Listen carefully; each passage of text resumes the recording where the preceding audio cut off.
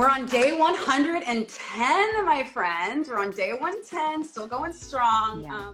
That's striking actor Kaliswa Brewster, and this is the Labor Radio Podcast Daily for Friday, November 3rd. We have to be very, very careful of artists, our art. We should be paid for it, and you cannot replace that with technology just spitting things out. That's not the same thing as a human creating. There's a difference between being a tool and being a replacement. That's from this week's Labor Heritage Power Hour, which includes a chat with striking actor Kaliswa Brewster, and part 2 of our interview with directors at the Workers Unite Film Festival. You can find the Labor Heritage Power Hour wherever you listen to podcasts.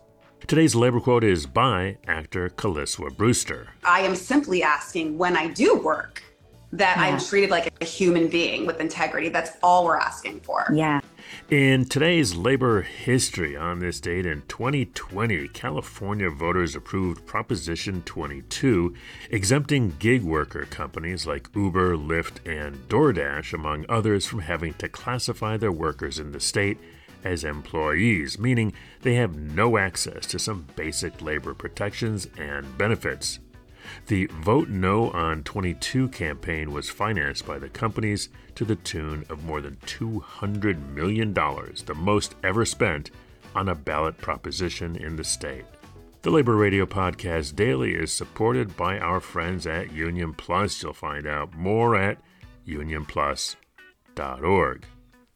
Keep up with all the latest labor arts news. Subscribe to the Labor Heritage Foundation's free weekly newsletter at laborheritage.org.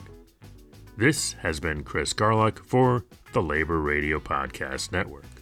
laborradionetwork.org.